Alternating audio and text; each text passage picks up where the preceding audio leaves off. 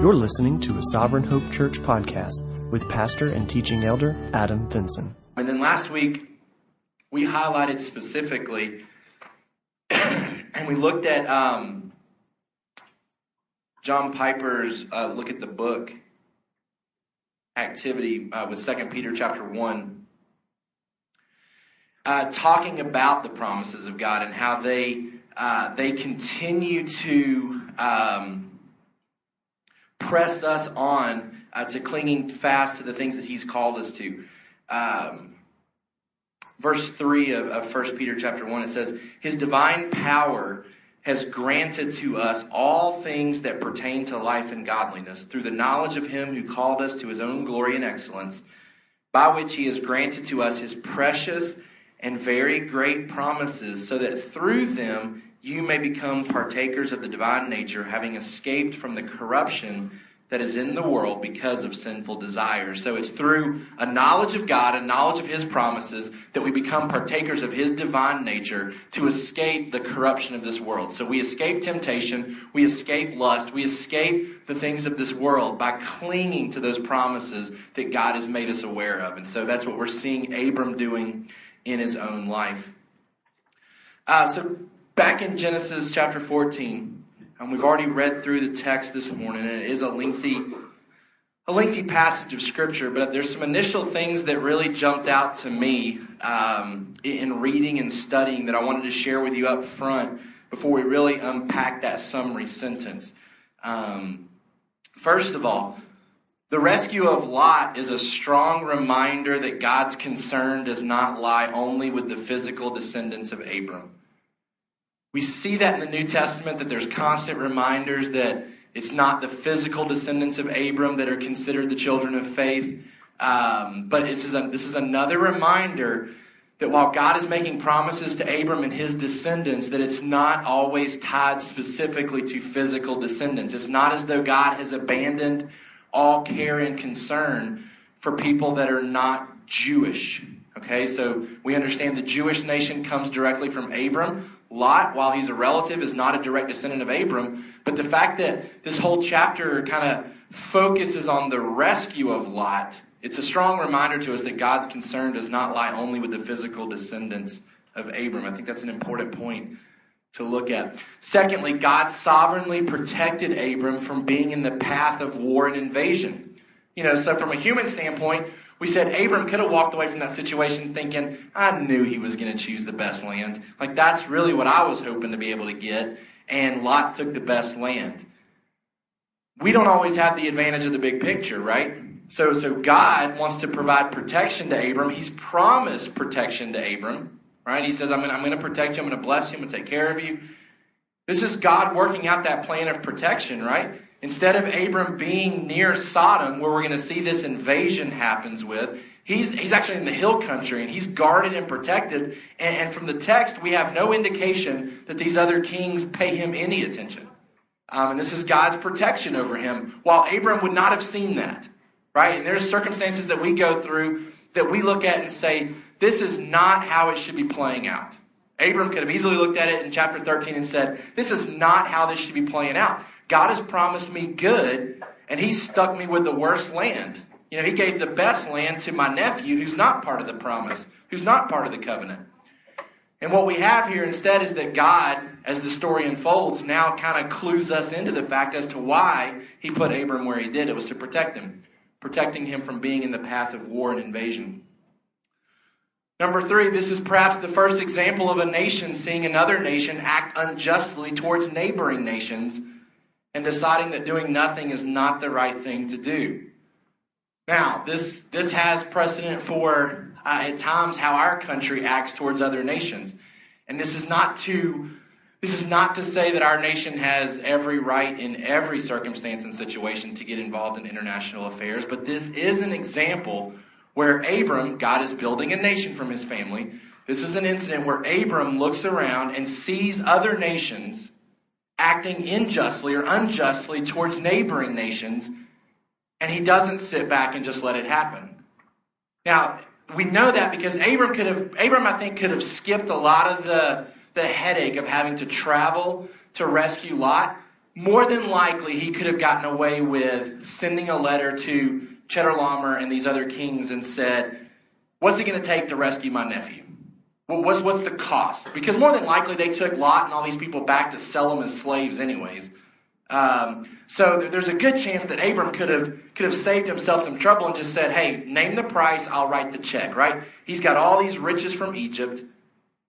They were not really concerned about Lot. He wasn't anything special. He was a foreigner living in Sodom. So it would have been very likely that Abram could have worked out some type of exchange to rescue him.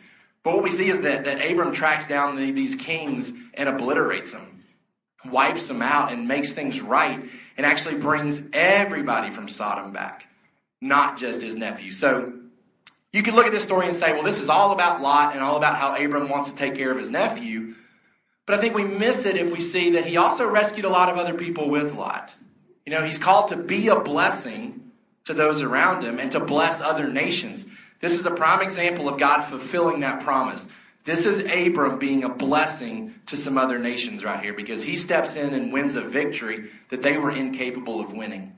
And so I do think this serves as an example that there are times when a nation looks around and sees injustice happening and has the right to step in and say, we're not going to allow this to happen. Right? With thinking back to World War II, where there was injustice happening to the Jewish people and to others in Germany, that our country was obligated to step in, and maybe should have stepped in earlier before Pearl Harbor happened, had we been more in tune with what was happening in that nation. There are times when a nation should step in and say, this is not okay. In the name of justice, this is not okay for these people to act this way. I think we see that in this chapter. Number 4, acting justly affords us the chance to work with non-believers who value the same outcome. All right, we know from Micah chapter 6, verse 8, that believers have the responsibility to walk justly. It says, he has told you, O man, what is good. And what does the Lord require of you but to do justice and to love kindness and to walk humbly with your God? A lot of ministries that are popping up maybe in our area that want to see justice happen in things like slave trading or sex slaves. You know, there's a big push right now to end that type of slavery. And a lot of that's tied to verses in the Old Testament like this that talk about us walking justly and pursuing justice. And what I think we find in this chapter is that as we seek to act justly in our context, wherever we're living, we can participate in organizations that maybe aren't Christian in nature, but they have the same goals and desires that we have. Because Abram doesn't do this alone. He doesn't go and win this victory by himself. He brings some people that he's in a relationship with. He brings some partners with him that also value seeing this rectified and seeing this brought to resolution, this issue with these kings and these nations. So I think it's a good reminder to us as well that when we see other organizations, Christian or non-Christian, that have the same desires that we have for justice, that it affords us the opportunity to work with them as well. And then number 5, I think this passage provides a lot of encouragement to Israel when they were initially reading this, that powerful nations can be defeated by a faithful God. Because as Israel comes into the promised land, and you'll remember this was written before they come into the promised land by Moses, this would have served as a reminder that a faithful God is more powerful than any nation that they would come up against. There's encouragement offered to Israel. And then one that I didn't put in our notes that I was thinking through even as we were singing today. So if you wanted to add a number 6 there is, I'm trying to think how to, essentially what we see here is God setting the stage for Sodom's judgment and his rightful judgment of Sodom.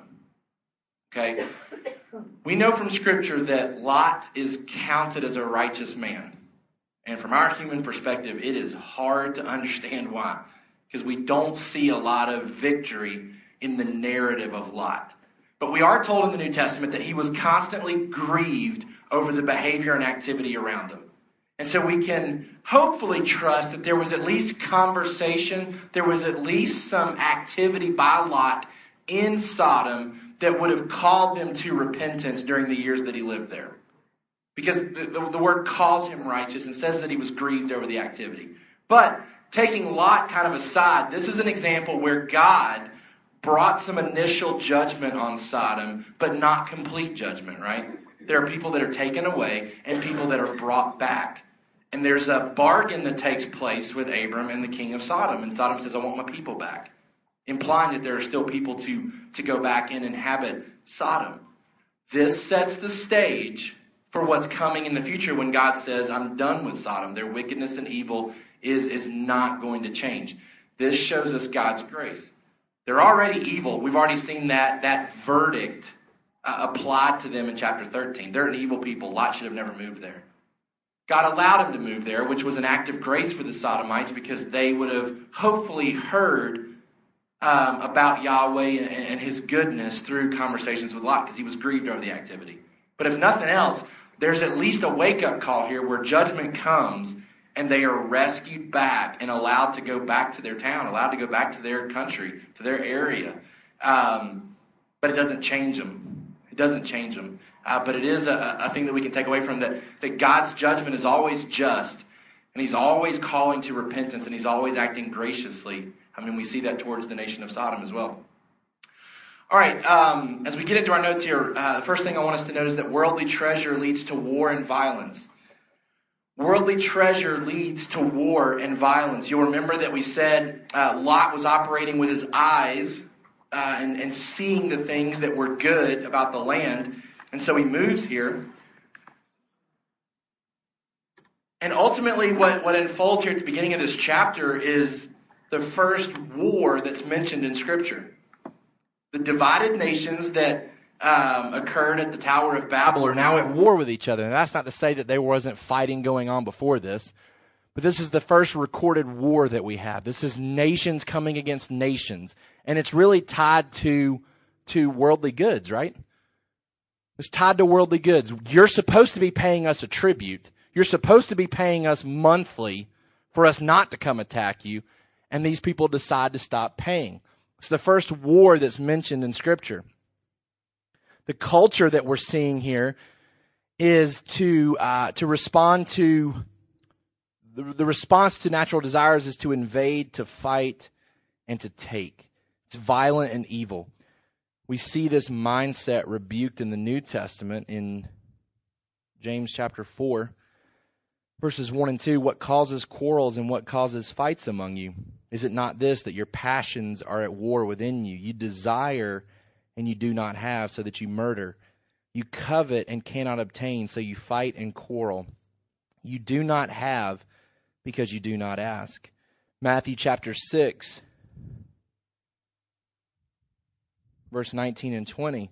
Another reminder from Christ. He says, do not lay up for yourself treasures on earth where moth and rust destroy and where thieves break in and steal. In Luke chapter 12, verses 32 and following, it says, fear not, little flock, for it is your Father's good pleasure to give you the kingdom. Sell your possessions and give to the needy.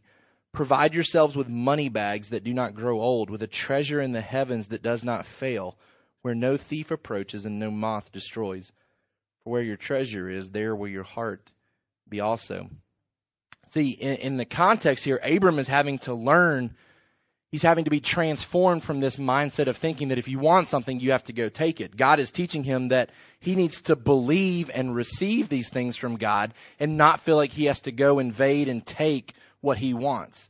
That's the mindset of the culture there. It was we want things, and so we're going to go take things, and we're going to do it unjustly if necessary.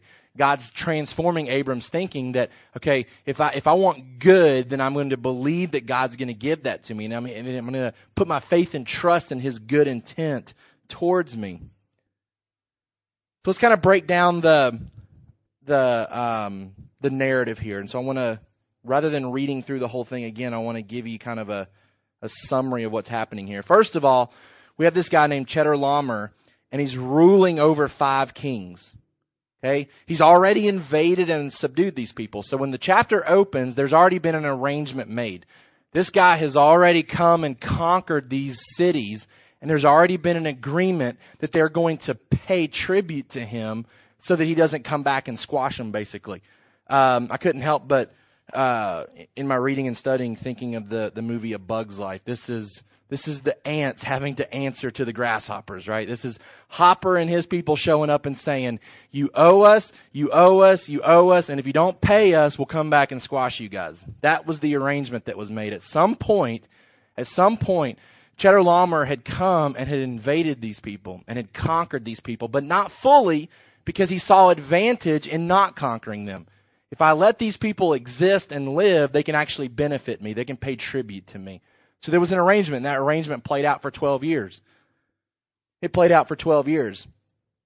But finally, and what the commentators call these 5 kings, they call them the Dead Sea Kings because of where they lived. The 5 Dead Sea Kings revolt and refuse to pay. And this provokes war. And there's rumors of wars now circulating. And this would have been a test of faith for Abram. Okay, so let's kind of put ourselves in the context of what's happening here. This would have been a point of discussion that would have circulated. Okay, the 5 kings have decided to stop paying Chedorlaomer. They're not going to pay him anymore. And that's going to make him angry. And more than likely his army is going to march this way. And so Abram, new to the area, would have started getting these news reports that the land is about to be under attack. And I'm sure it was definitely a stressful, anxious time for Lot and his family. They would have heard the political side of this. They would have heard the discussions that, man, we're tired of having to pay these people that aren't here. You know, it would have been kind of similar to what happened with the American Revolution, that we were tired of paying taxes, and kind of the mindset that you see in some of the movies that maybe you watch in that time frame, that there was the rumors of war that was going to happen. And so there would have been some anxious feelings that Abram and his family probably would have felt as well, being sojourners here in this land. So Chedorlaomer reacts and he unites with 3 other kings. And they come in and they devastate the area. Now, if you read through this, what you find is that they don't just come and deal with the 5 kings that stop paying the tribute. They actually come in a strategic way and they wipe out all of the surrounding cities. Eventually coming to deal with the 5 kings, but ultimately eliminating any allies that could come and help them. And they just mow through these people. They're just coming through city after city and just mowing over them and defeating them. And this is a scary setting, I think, because as word gets to the 5 kings and probably filtrates down to Abram, word on the street is that this army can't be stopped. This army being led by Chedorlaomer cannot be stopped. It's almost like his name sounds like a lawnmower, Chedorlaomer. He's just mowing over cities, right? Just mowing over cities, just defeating them. Just an unbelievably powerful army that can't be stopped. And all the great armies have come up against him and have tried to stop him. And I guess my mind was just going in all kinds of different directions when I was studying through this, because I was reminded of, how many of you have seen the movie Willow? Old movie. All right, in that movie, there is a powerful army that every army comes up against and is defeated. Constantly being defeated by this great army. And that's what the picture is here. Is this army can't be stopped. And the 5 kings start to realize that they're not just coming for us. They have cut us off. They've defeated everyone around us. There's no one to align ourselves with. So the third point, the northern kings defeat the Dead Sea Kings in convincing fashion. We skip down to verse 11. So the enemy took all the possessions of Sodom and Gomorrah and all their provisions and went their way. They also took Lot, the son of Abram's brother, who was dwelling in Sodom, and his possessions, and went their way. Probably shouldn't be missed that Lot's digression has led him to dwelling in Sodom. When we last looked at him in chapter 13, he had just simply moved close to Sodom. His tents were near Sodom.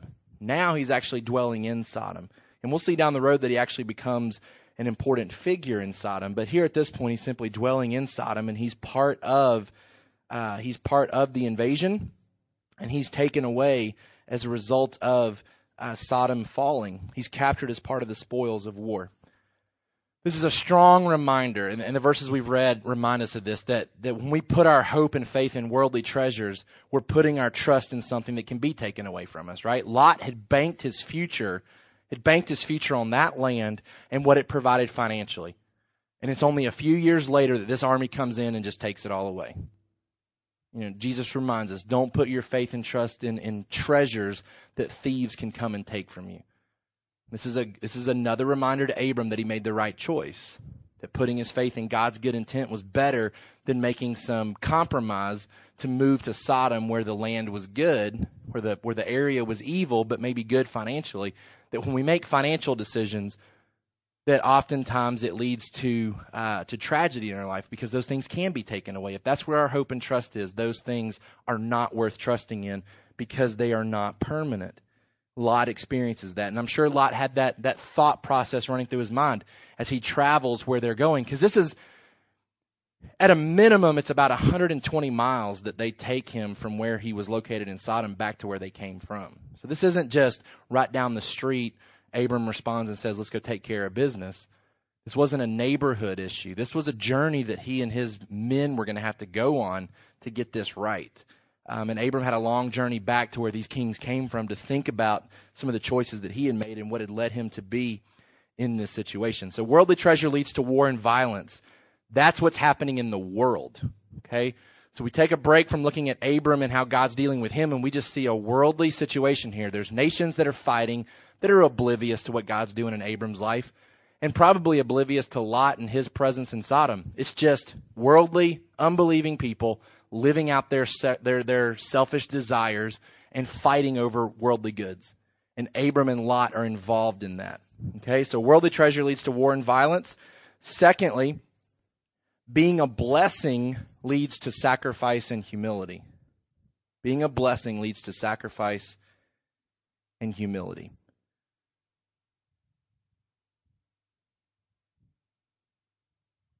Abram acts as a king and rallies his men to defend his land. And I think maybe Anna was talking about this. I think there is a mindset here that starts to spring up in Abram that he begins to function, kind of seeing things that are not yet here. Seeing with faithful eyes, even though his physical eyes don't see it. Acting as though this is my land. This is land that God has given to me. And he responds and says, what has happened here is unjust. It's unjust towards my nephew, and it's probably unjust for these people that live 120 miles away to expect that people over here should pay money to them, and then when they don't, come over here and want to fight about it. So he steps in and responds to these actions, and he responds like a king because, like I said, he doesn't act like a sojourner and send a note that says, what do I need to do to get my nephew back? Right? That would be an individualistic perspective on it. But he has kind of a national perspective about this. You came into our land and you took people and you invaded. We're going to respond in the same way you came in. And so I do believe he's acting like a king here. He's rallying his troops because he puts together an army. This isn't Shepherd Abram responding and going and getting his nephew. This is king. And I think I appreciate this story so much because it's one that gets left out of most Sunday school discussions around Abram. If you're talking about Abram, you're talking about his call. You talk about his blunder in Egypt. You talk about Isaac. You talk about him sacrificing his son. Those are the stories that get highlighted. Some of you may have never heard this account of Abram. And I think it's a stark contrast to what we even visualize when we think of Abram. We think of older man, white beard, who can't have a baby. But we do have a man who can still fight because he leads triumphantly a group of men to go battle this great army that nobody else has been able to beat. And I think it's cool to see how God uses him in this way. And I think it helps us have a better perspective of the man that we're learning about. He's no longer thinking about himself here either. You'll remember in Egypt, he was all concerned about it going well with him. Remember, he tells his wife, let's do this so that it goes well with me. And he's kind of abandoned that thinking, at least for now. He's now concerned about it going well with his nephew Lot. He's not as inwardly focused as he was previously. He's not as concerned about his own rights and his own safety. He's far more concerned about the safety of someone around him. All right, he's starting to embrace this responsibility of being a blessing and realizing that it leads to sacrifice and humility. he takes a divided army and attacks at night. So he rallies these troops. We're told specifically that he takes 318 people that were born in his house. So these are men that were born from people that came with them. Remember that he kind of collected a following when his father, they settled down in Haran, and they kind of bring some people with them. These are people that were born, it seems, in his house, people that were born to people that had come with Abram. It says that in verse 14, when Abram heard that the kinsman had been taken captive, he led forth his trained men, born in his house, 318 of them, and went in pursuit as far as Dan. Previously, it says that he took people with him that were allies of his to go with him, and he divided his forces against them by night, he and his servants, and defeated them and pursued them. Then he brought back all the possessions. We don't get a whole lot of insight into how this happens, and I think it would certainly satisfy some curiosity, because, like I said, this is an army that had not been defeated, and now Abram comes probably highly outmatched from a numbers standpoint and is able to defeat this army. Some things that factor into it. One, this army has beaten everybody that they're aware of, so they feel probably they can sleep very peacefully at night. They've wiped out everybody. Secondly, it's at night, and we've seen this type of confusion later on in the account of Gideon, right? Gideon shows up with his 300 men, and there's confusion that ensues because, one, it's a battle at night, so it's very hard to determine, are we outnumbered or not outnumbered? And it's very possible that this battle plays out much like the Gideon battle, where these soldiers probably end up fighting themselves. You know, it's pitch black at night, it's dark, they're having a hard time seeing who's who. All they know is they're scared because people have come into their camp to fight and to attack, and it leads to victory. So there's some things that work to the advantage of Abram. There's confusion because it's nighttime. The soldiers are caught off guard because they're probably relishing in their victories. But ultimately, as we're going to see, Melchizedek attributes this to God and his power, that from a naturalistic standpoint, Abram has no business winning this battle. He has no business winning this war. He's outnumbered. At this point, it's 4 kings that he comes in and attacks that have already beaten 5 kings. But God does give him this victory. This was a great army that was defeated, only possible with God granting the victory. In your notes there, number 1, Abram's actions were undeserved by Lot. Okay, so we've seen kind of the narrative. There was conflict between kings. It was an arrangement that had been made that had fallen apart. So the kings that felt like they were owed came to collect. And in the process, they devastate everyone in between. They take people back as kind of a payment maybe for missed payments. So that they come in, they take, and they collect. Abram comes down, brings a group of men, and they come in and devastate back this army and rescue Lot. But I think it's important to note that Abram's actions were undeserved by Lot. You'll remember the last conversation that we're aware of that these two men had involved conflict, and Abram, being the bigger man here, trying to resolve the conflict. Lot, go live where you want to live. I'll live with whatever's left. All right, this probably produced some struggle for Abram. If nothing else, it had caused him heartache and headache trying to deal with the griping and complaining of their workers. And he lets Lot go. He releases his own rights to the land, lets him go. And then Lot essentially reaps what he has sowed, right? He'd make this choice. He's the one that chose to live there. He selfishly took the best rather than deferring to Abram. And now he's in trouble, and now he's been taken away. Abram shows no bitterness and no desire for vengeance regarding Lot. There's no ill will regarding the difficulties that Lot had caused him. Abram shows no self-righteousness. There's no you reaped what you sowed, Lot. He promptly goes to aid the one in distress. Matthew Henry says, though others have been wanting in their duty to us, yet we must not therefore deny our duty to them. This is a beautiful picture of what Christ does in his passionate pursuit of us, right? He leaves the comforts of heaven to come to this earth to rescue us when we're his enemies. Lot has becomes somewhat of an enemy of Abram because of the conflict that was caused. Abram's trying to resolve that so that they aren't enemies. He separates from Lot. Lot doesn't deserve this. Abram doesn't have to involve himself in this. We could probably sit back and argue that Abram should just let it be, that Lot's made his choice. And Lot continues to make bad choices because Lot comes back and keeps living in Sodom. But this is a beautiful picture of Christ and the cross for us, because Christ comes passionately running after us when we are his enemies. And Abram pictures that for us and how he goes passionately after Lot. When he doesn't deserve it, when he's done nothing to warrant this type of response, Abram goes after Lot to rescue him. And I would venture to say that if it had been reversed and Abram had clung to his rights and had moved his own family to Sodom, that Lot may have sat back and watched and not come after Abram. Abram, a man of faith, recognizes that my relationship to Lot and what the right thing to do is in this situation is not tied to how he's functioned toward me. But the right thing to do is to go and rescue him. And Matthew Henry reminds us of that our duty towards other men is not tied to how well they've performed duties towards us. We don't respond with grace to others if they've been gracious to us. That's not what we're called to do in Scripture. We're not called to act towards others based on how they've acted towards us. That we have a calling and a commission to be a blessing to others, whether they return that type of blessing towards us or not. Abram essentially models the spiritual rescue described in Galatians 6:1. If you have your Bibles, you can turn over to Galatians 6:1.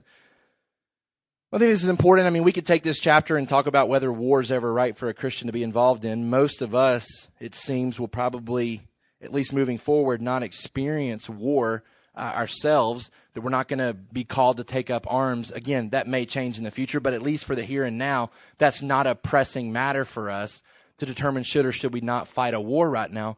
But there are some spiritual implications for us here. Abram sees a brother in Christ, because again, we're going to call Lot a brother in Christ because the Bible says that he's a righteous man.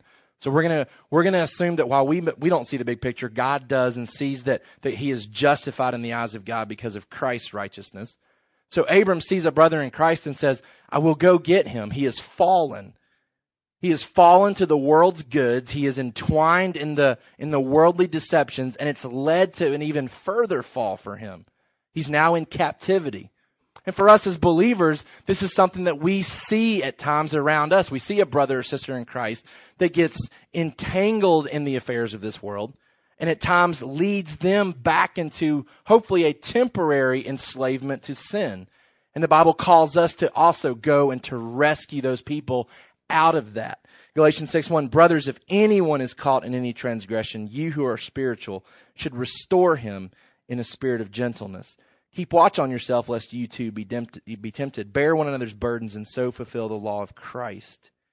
Abram pictures this for us. He models this type of mindset. And too often we measure our involvement with others based on how the person has treated us recently and the level of inconvenience it will cause us. Oftentimes that's how we determine our involvement with other people. Is it somebody that I deem worthy of myself getting involved with based on how they've treated me? You know, somebody falls into a time of need. Well, what's my relationship been like with them? And that drives how involved we get with them. Oftentimes we allow that to dictate our level of involvement and the level of inconvenience that it causes us. This is an extremely inconvenient response for Abram, right? He has to travel 120 miles there, 120 miles back. He has to do a lot of fighting to win this victory, to bring a guy back who has really caused him nothing but trouble since he left town. Since he left his hometown with Lot, all we've seen is trouble, trouble, trouble. And we're going to continue to see that Lot continues to make poor choices. Abram says, you know what? The right thing to do is to go get him. The right thing to do is to go get him. Doesn't matter how he's treated me. Doesn't matter if he treats me better or not in the future. The right thing to do is to go and get him. And that's what we see Abram does. For us, you know, talking about it from a spiritual standpoint, our battle is spiritual in nature and demands a greater level of preparation and activity. I know for some of us that have walked and labored through the spiritual battles, if given the choice, at times it would be easier, it feels like, to walk 120 miles and fight a fight and come back and be done with it. The spiritual battle, that presents a whole different level of activity and preparation. We're not battling flesh and blood. 2 Corinthians chapter 10, verses 3 through 5. For though we walk in the flesh, we are not waging war according to the flesh. For the weapons of our warfare are not of the flesh, but of divine power to destroy strongholds. We destroy arguments and every lofty opinions raised against the knowledge of God, and take every thought captive to obey Christ. See, if it would be easy if we had to call men or women in our church to go rescue people because they've been enslaved by human people, and we need to go pick up our swords and go fight and bring them back. That would be a lot easier than at times when we have to call upon each other to go to spiritual battle. Because one, it necessitates us taking up weapons, but weapons that aren't always as easy to take up as a sword. But what we do find is that these men were trained to handle a sword. And when it comes from a spiritual perspective, we too have to be trained to use the sword that God has given us. We can't go to spiritual battle for each other. We can't really fulfill Galatians 6:1 where it says if a brother falls into sin, go and rescue that person, if we haven't trained ourselves to defeat lofty arguments that person is believing about sin. Right? Lot had an enemy. It was an army, a group of soldiers that had to be defeated, and it warranted a certain type of training and a certain type of weapon. Abram pulls up the sword. They're trained to use the sword. They go track him down, and they fight, and they kill, and they bring Lot home. When we lose someone from our church to sin, an earthly sword really has no bearing on that situation. Instead, we have to come with God's promises to defeat arguments that they are listening to inside their soul about what this world has to offer. And that demands a whole different level of preparation and activity. Like I said, I think it would be easier to go to battle with a sword and defeat an earthly enemy than to have to battle spiritual enemies. Right? Because there's a battle for the souls of people that incorporates a whole spiritual realm into that. And it necessitates that we be prepared. The Bible says in 2 Timothy that God's word is a sword that is capable for us using it as correction and for doctrine, for building us up.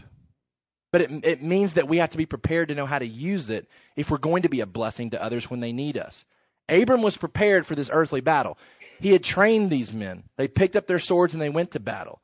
For us, like I said, we're not battling earthly battles right now. It's spiritual battles. And we too have to be prepared to be able to take up our weapons and fight, to be a blessing to others and to go and rescue people when needed, and to do so from a spiritual standpoint. Abram models that mindset, at least, for us.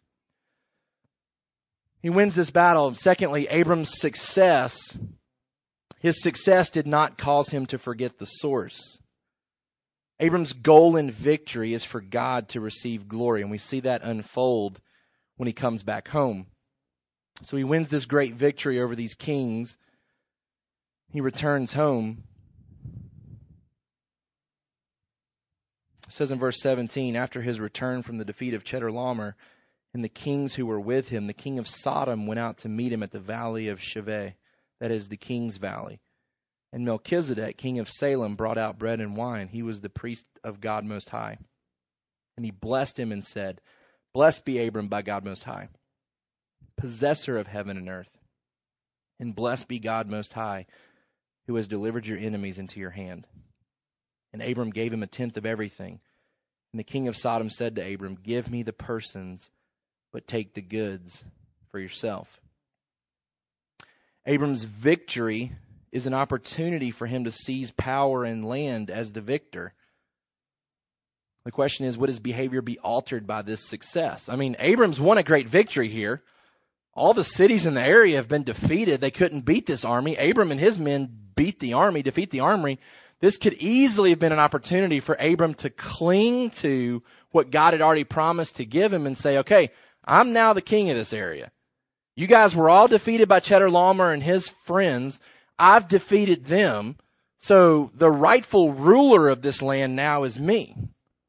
He has the opportunity to claim victory here and to be the victor, to be the conqueror, Will he capitalize on this opportunity to promote himself? Will he capitalize on this opportunity for his name to be great?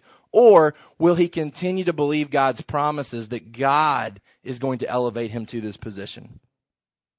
The victory celebration that we see here takes place just south of Jerusalem. That's significant because Melchizedek is called the king of Salem, meaning that he was the ruler of the city of Jerusalem that we come to know later in the Old Testament. Again, we'll look more at Melchizedek and his identity next week. But these two kings come out to greet Abram upon his return, the king of Salem and the king of Sodom. One sees the victory through human eyes. The king of Sodom sees what happened here as a human effort, as a human defeat, and wants to give credit to Abram, wants to reward Abram for his victory, but ultimately sees it as a human endeavor and a human feat that was accomplished. The other sees the victory through divine eyes. This was a great act of God. And Melchizedek gives credit to God for this. The king of Salem has the opportunity to speak first. Melchizedek takes advantage of speaking to Abram first and offers a blessing from God. And the focus of what Melchizedek says here is on the giver and not the gifts. Attention and direction is pointed towards the God who has given this victory. It's important to note that Melchizedek acknowledges the same God of Abram. And it's a similar confession to what we see in Joshua chapter 2 with Rahab. You'll remember when Rahab entertains the spies and has the conversation with them, she talks about the God of Israel being the God of heaven and the God of earth, giving him supreme power and authority. Nebuchadnezzar does something very similar in Daniel chapter 4. It talks about God of Israel being the most high God. So we have Melchizedek confessing some of these same things as well. This concept of possessor of heaven and earth grounds the blessing and promises of God in the ultimate power of the universe. When we talk about God's promises, it's worth us reminding ourselves that the God we serve is the God of the heavens and the earth. That he has supreme power in the universe.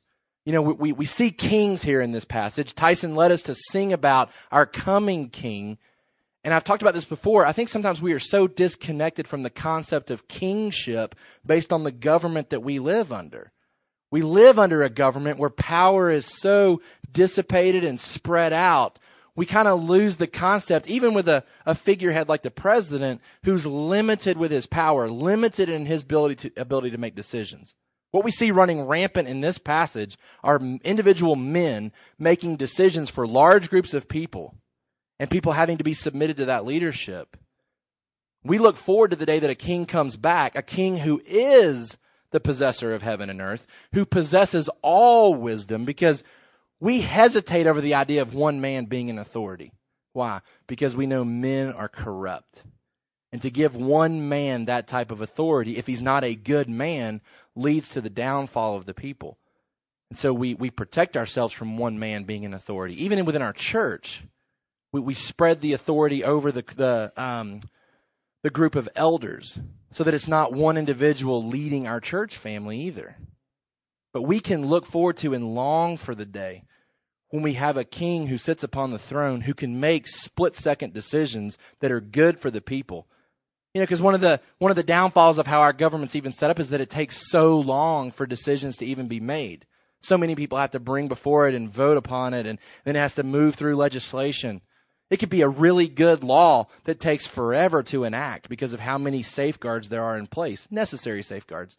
What a joy to think about the day when Jesus Christ returns to this earth and is leading this earth and able to make decisions on the spot that are good, that are coming from his wisdom.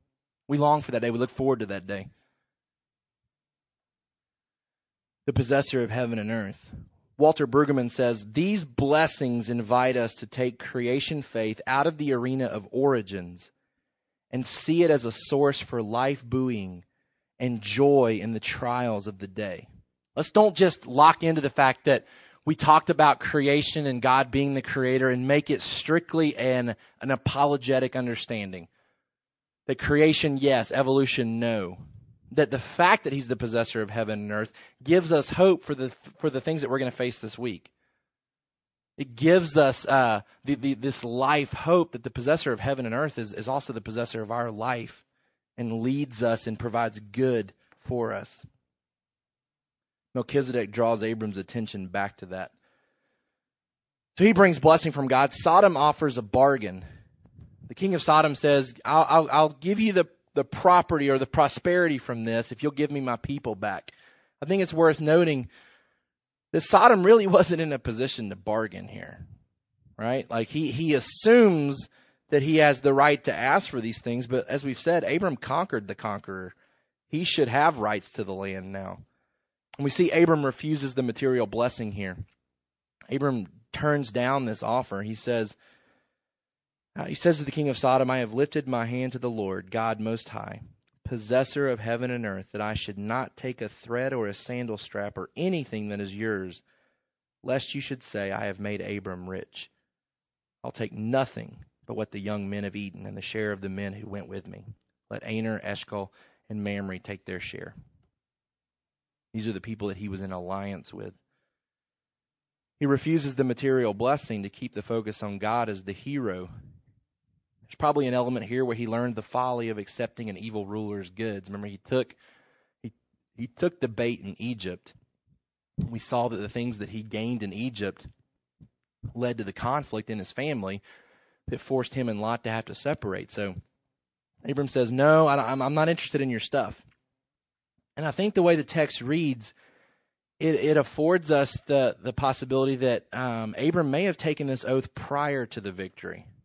He says, I have lifted my hand to the Lord God Most High, that I would not take a thread or a sandal strap. The way he's talking here seems to imply that this was a prior arrangement that he made with God. It may have been that before setting out for battle, Abram said, God, we want the victory here. We want Lot rescued. And if you'll do this, I'm not interested in it being an enriching opportunity for me. I'm not looking to gain from this. I'm not looking to involve myself to be a blessing to someone else with the hope of it generating a return for me. That's an important mindset for us as well. As we strive to be a blessing to others, it's not about what we can get from that relationship. We're called to use our talents and our resources and our abilities to build other people up, to be a blessing, whether it gives us a return or not. And it seems as though Abram anticipates the possibility of this and sets it in his heart to refuse it if it does come. He proactively fought against the possibility of temptation here. He won't allow this campaign to enrich himself. His motivation for going to battle was different than what we see these other ungodly people battling for. Right? The whole war, the whole battle is focused on, we want the world's goods. Lest there be any confusion as to why Abram entered into this, he says, I wasn't here to get goods from this. I wanted my nephew home. And I felt like what happened to you guys was unjust, and so I wanted you guys back home as well. But I wasn't in it to gain from it. See, if Abram had taken the spoils of war, he'd have been no different than Chedorlaomer and the other kings that were battling. It was all about the world's goods. Abram says, that wasn't the big picture here. That wasn't the big picture here. A brother in Christ was taken away in slavery, and I wanted him rescued, and I wanted him brought back. I think it is important to note that he doesn't forget the ones who fought with him, though. He makes sure they're taken care of. You know, he had made this oath for himself. He had determined that he wasn't going to take the spoils of it, but he certainly wasn't going to withhold that from those that had helped him.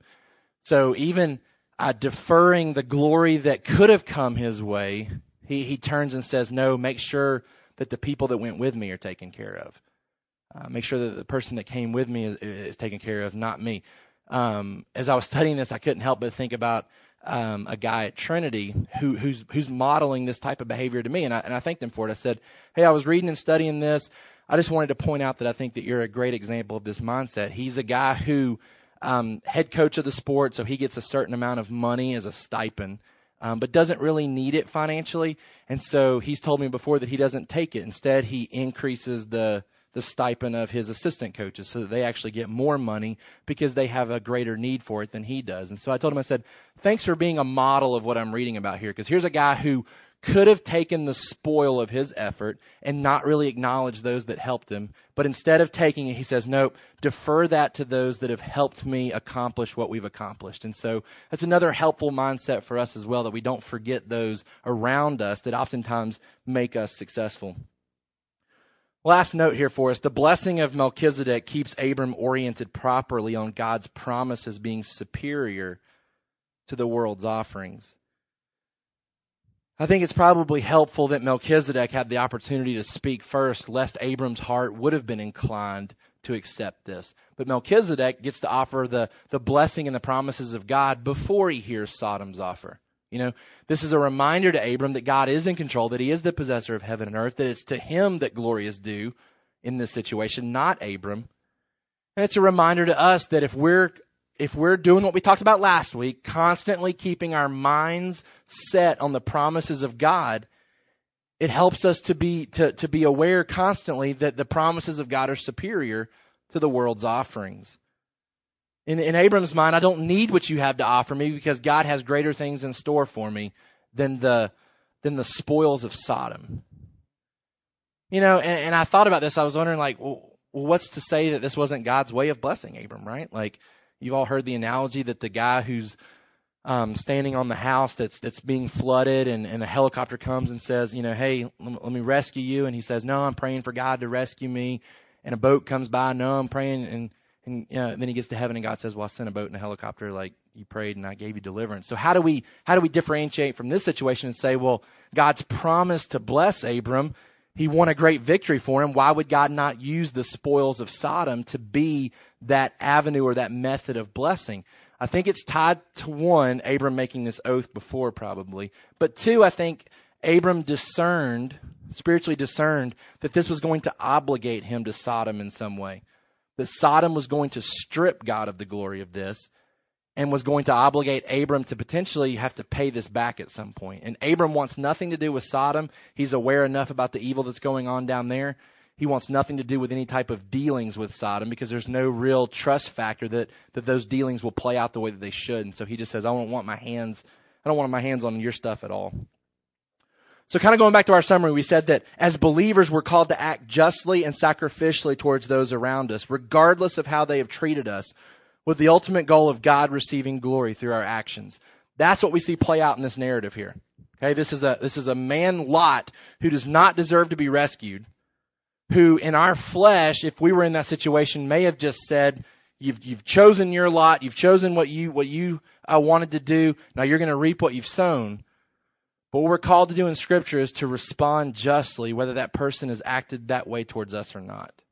That we're called in the same way Christ loved us, in the same way that Christ passionately pursued us as enemies, we too are to extend that level of blessing to those around us, regardless of how we've been treated. So the application, kind of flowing out of that summary, my call to be a blessing to others should extend to those in my life that least deserve my blessings. For in so doing, I am providing a living example of the gospel truths I claim to believe. Like this would tie in perfectly with the parable that Jesus says where the one man is forgiven and then turns around and doesn't forgive the one that owes him. Right? For Abram to say, I'm not going to forgive Lot, I'm not going to go help Lot, would be completely contrary to how God has been dealing with Abram. One, he came to him when he was a moon worshiper and made promises to him when he didn't deserve them. And then when Abram demonstrated a lack of faith and trust in Egypt, allows Abram to come out of that with his wife, allows him to come back and worship and build an altar, extends forgiveness in the same way that 1 John promises that if we confess our sins, he's faithful to forgive us. For then Abram to turn around and say, I'm not going to extend the same grace to Lot would have been completely contrary to what he claimed to believe in.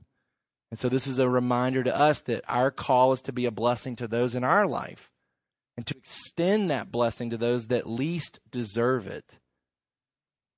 Because in doing so, we're providing a living example of the gospel truths we claim to believe. We model the gospel when we serve people around us that don't deserve it. And it's a constant reminder to us that we are being blessed by the possessor of heaven and earth when we certainly least deserve it as well. I think that's the big thrust and overall picture of this passage. Again, we said that it sets the stage for Sodom's destruction and why that's a rightful response because God's already provided warnings.